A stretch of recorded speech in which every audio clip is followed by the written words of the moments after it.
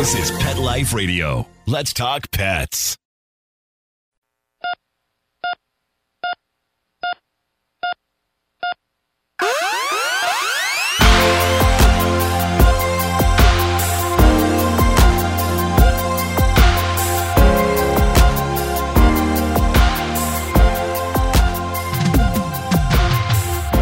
Welcome to ER Vet on Pet Life Radio. I'm your host, Dr. Justine Lee, and I'm a board-certified emergency critical care veterinary specialist and toxicologist.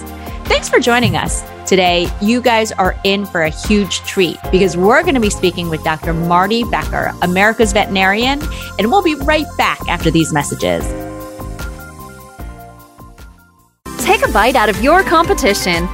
Advertise your business with an ad in Pet Life Radio podcasts and radio shows. There is no other pet-related media that is as large and reaches more pet parents and pet lovers than Pet Life Radio. With over 7 million monthly listeners, Pet Life Radio podcasts are available on all major podcast platforms, and our live radio stream goes out to over 250 million subscribers on iHeartRadio, Odyssey, TuneIn, Stitcher, and other streaming apps. For more information on how you can advertise on the #1 pet podcast and radio network, visit PetLifeRadio.com/advertise today. Let's Talk Pets on PetLifeRadio.com.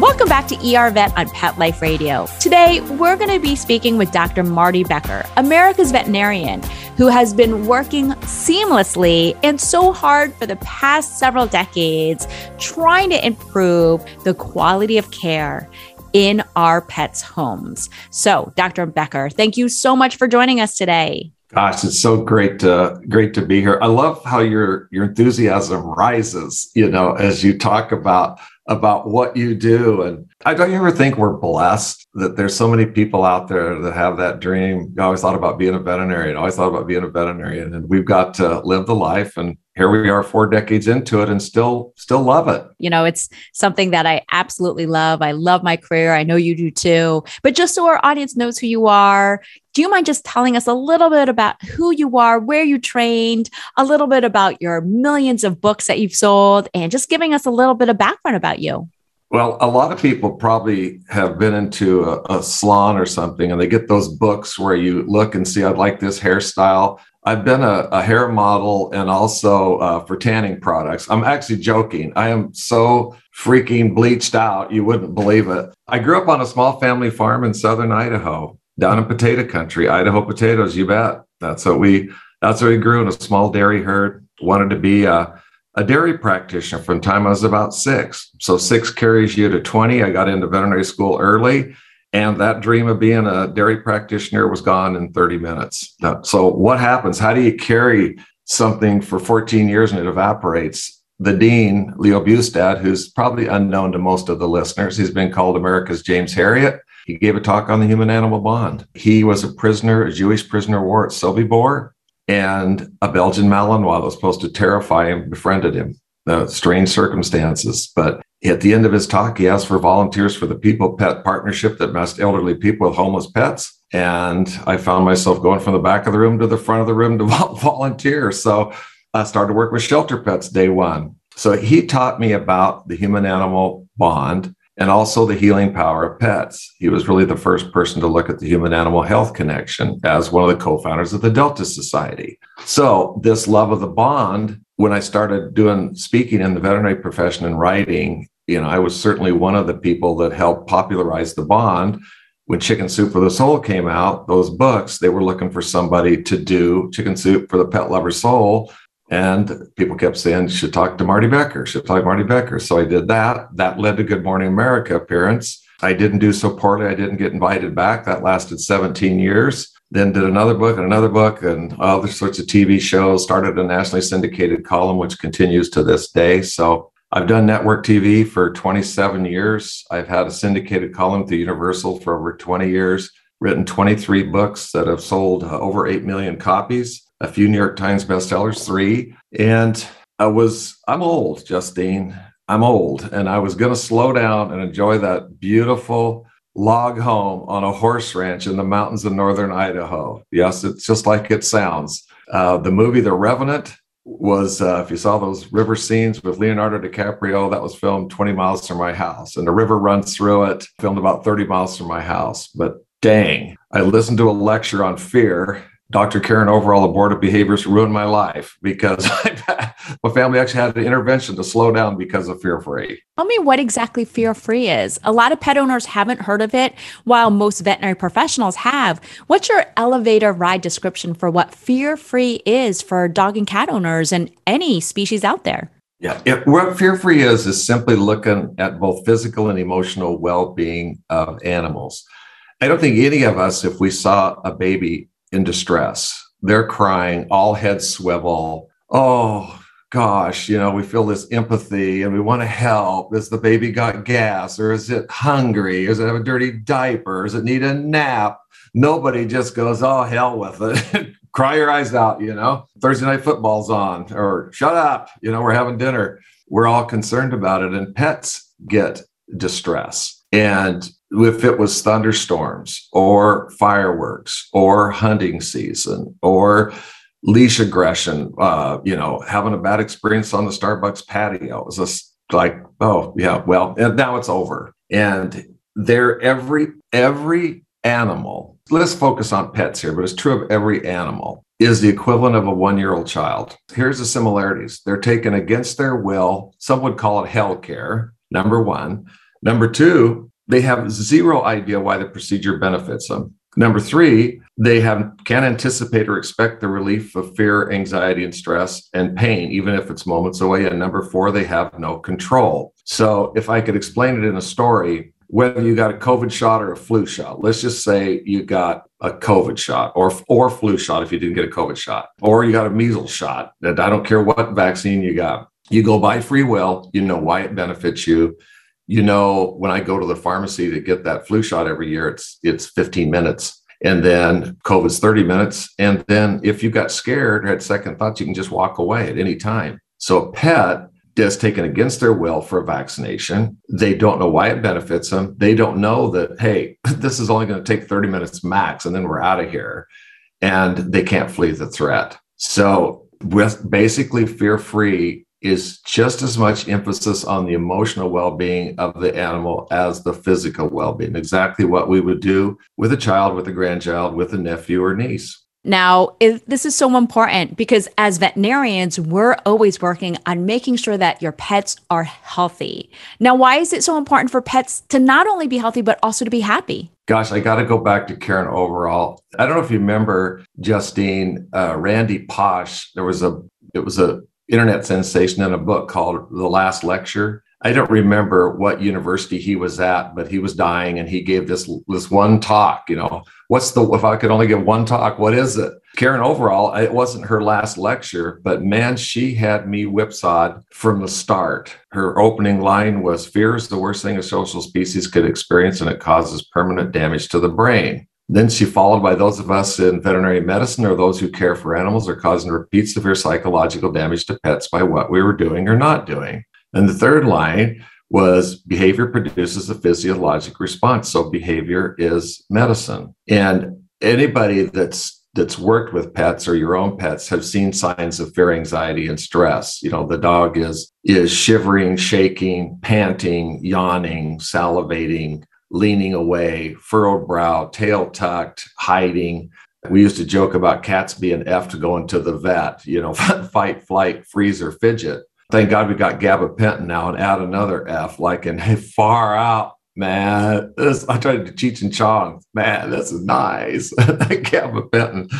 But it's now you cannot be healthy unless you're also happy. And I think, I've been very open about my mental health issues. I'm a perfect example. There's depression runs in our family. I don't have a metabolic issue like my wife has, low thyroid and takes thyroid. And we've got one of our kids is epileptic and takes something for seizures. Well, I just take something for depression. And pets have this wide range of emotions. It's really funny, Justine. You're more of a scientist even than I am in veterinary medicine, but I was at the Smithsonian Institute debating somebody early in my career, do pets have emotions? And I remember this knitted brow intellectual was up there and he said, we anthropomorphize things and pets don't have emotions like we do. And I got up there and I got up there. So you must not have a dog, because when you come home and you're late getting home, or I'm a veterinarian and I come home and those dogs have all these smells on me,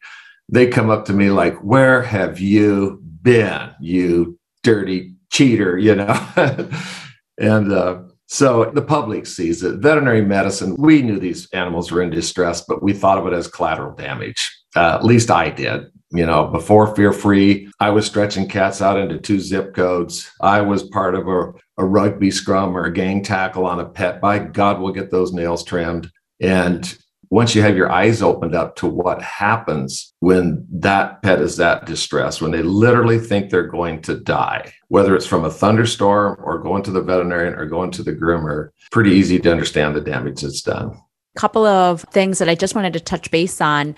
Do you mind just talking about what gabapentin is? A lot of people don't know what this prescription medication is, and how are you advocating for the use of gabapentin to reduce the fear in dogs and cats? How is it used and what is it used for? As we were going around, Fear Free really started. That spark was October 2009. And that led to, she said, fear is the worst thing a social species could experience. And after a couple of Canadian beers, I got this idea, fear free. That'd be good if you don't have any fear.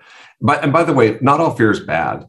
I'm getting ready to go to Disneyland with my granddaughter. Roller coasters, that's good fear. Haunted houses, that's good fear. Even anxiety is fine. And so if you can control it, Sudoku puzzles, the New York Times Sunday crossword puzzle, playing bridge or something like that. As we were around teaching people, I had an old Fred Flintstone. So I used to watch the Flintstones as I was a little kid. And at the start, he'd slide down that thing, yabba yabba do. And so we had this thing as gabba gabba do. We had this stupid way of remembering gabapentin, but it's something we don't say it sedates a pet. It's something to calm the pet.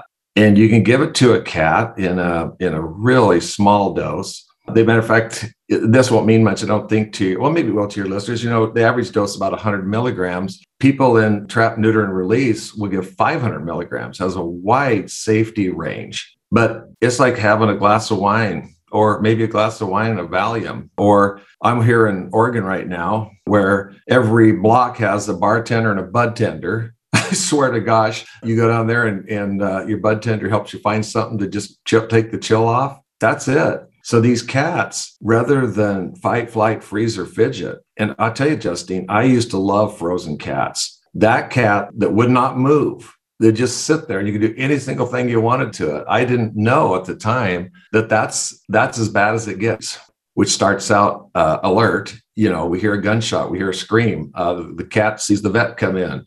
That's alert. Then it's fight or flight. And once you're cornered and you feel like you can't move, you freeze. That's why people in World War II would line up next to a trench with a firing squad and not run. You can't move. So those cats, it's a gift. The pet parent just gives it a couple hours before they come to the veterinarian. And those cats are relaxed. They'll take treats. They'll often headbutt you. It's transformative. And Justine, some people say, well, we're fear-free. We just don't call it fear-free. Well, fear-free is not just gabapentin and easy cheese and spraying yourself with pheromones.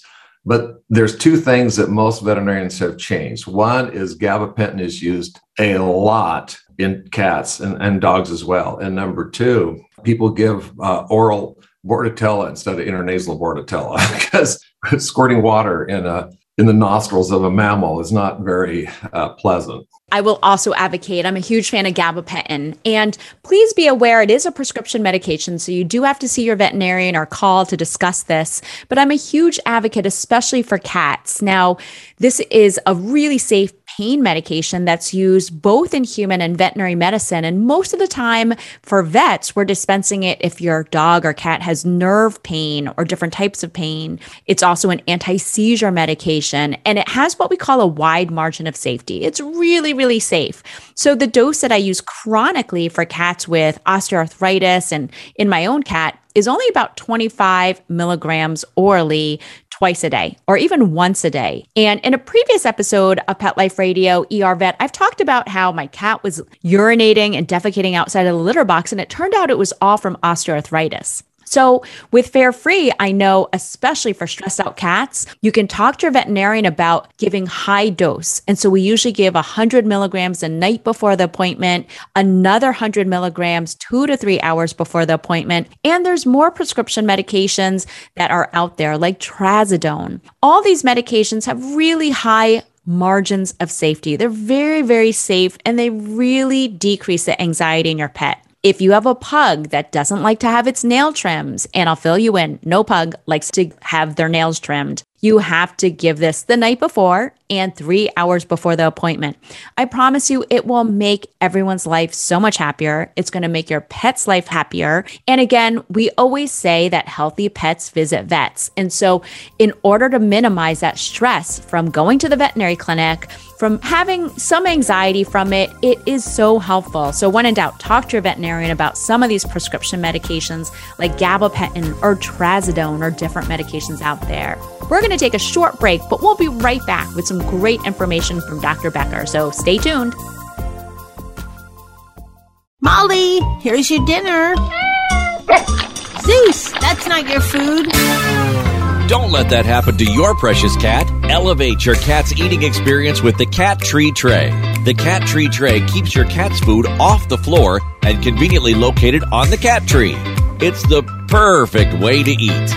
It's a beautiful wrought iron tray that easily attaches to your cat tree and keeps dogs and other critters out of your cat's dish. A must for multi-pet households. There's a 6-inch tray for large bowls and a 4-inch tray for smaller bowls. Purchase your Cat Tree Tray today. Go right now to cattreetray.com. That's cattreetray.com. cattreetray.com. Let's talk pets. Let's talk pets On Pet Life Radio. Pet Life Radio. PetLifeRadio.com.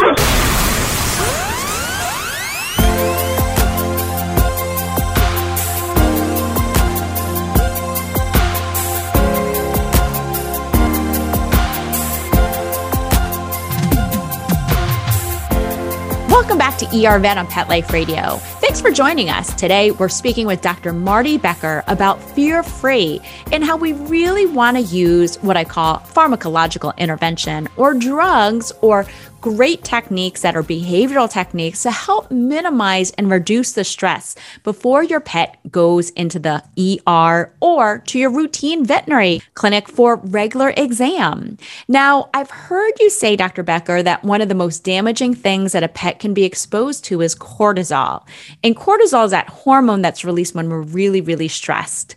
Now, why is that cortisol potentially harmful? I got a comment first, your pharmacologic intervention. I love that. There's 100 board of veterinary behaviorists in the United States. There's 50 residents, which shows you the popularity of behavior now. And Fear Free has 65 of those 100 on our advisory group, along with a dozen boarded veterinary anesthesiologists. But they say their little mantra is, think of sedation as a first option, not a last resort. Sedate early and often. And one of them gets up there with this almost this plea cry, goes, just give drugs a chance. Just give drugs a chance. But what a difference. Chemistry. And I loved how you talked about your own cat, that's real honest, that, you think it's a behavior issue and it's pain, and that's one of the things, by the way, about Fear Free is Fear Free is caused by something painful or something disturbing. You trim nails too short. That's painful. Now the pet seeing the nail trimmers is disturbing. And anybody who listens to this knows disturbing is now even going into the room or the drawer where the nail trimmers are. You don't even have to see the nail trimmers. Painful is associated with the syringe, a blood draw, vaccination, an injection of something to prevent vomiting or an antibiotic. Now, disturbing is C in the syringe. So, pain is underdiagnosed and undertreated, and that's a big part of fear.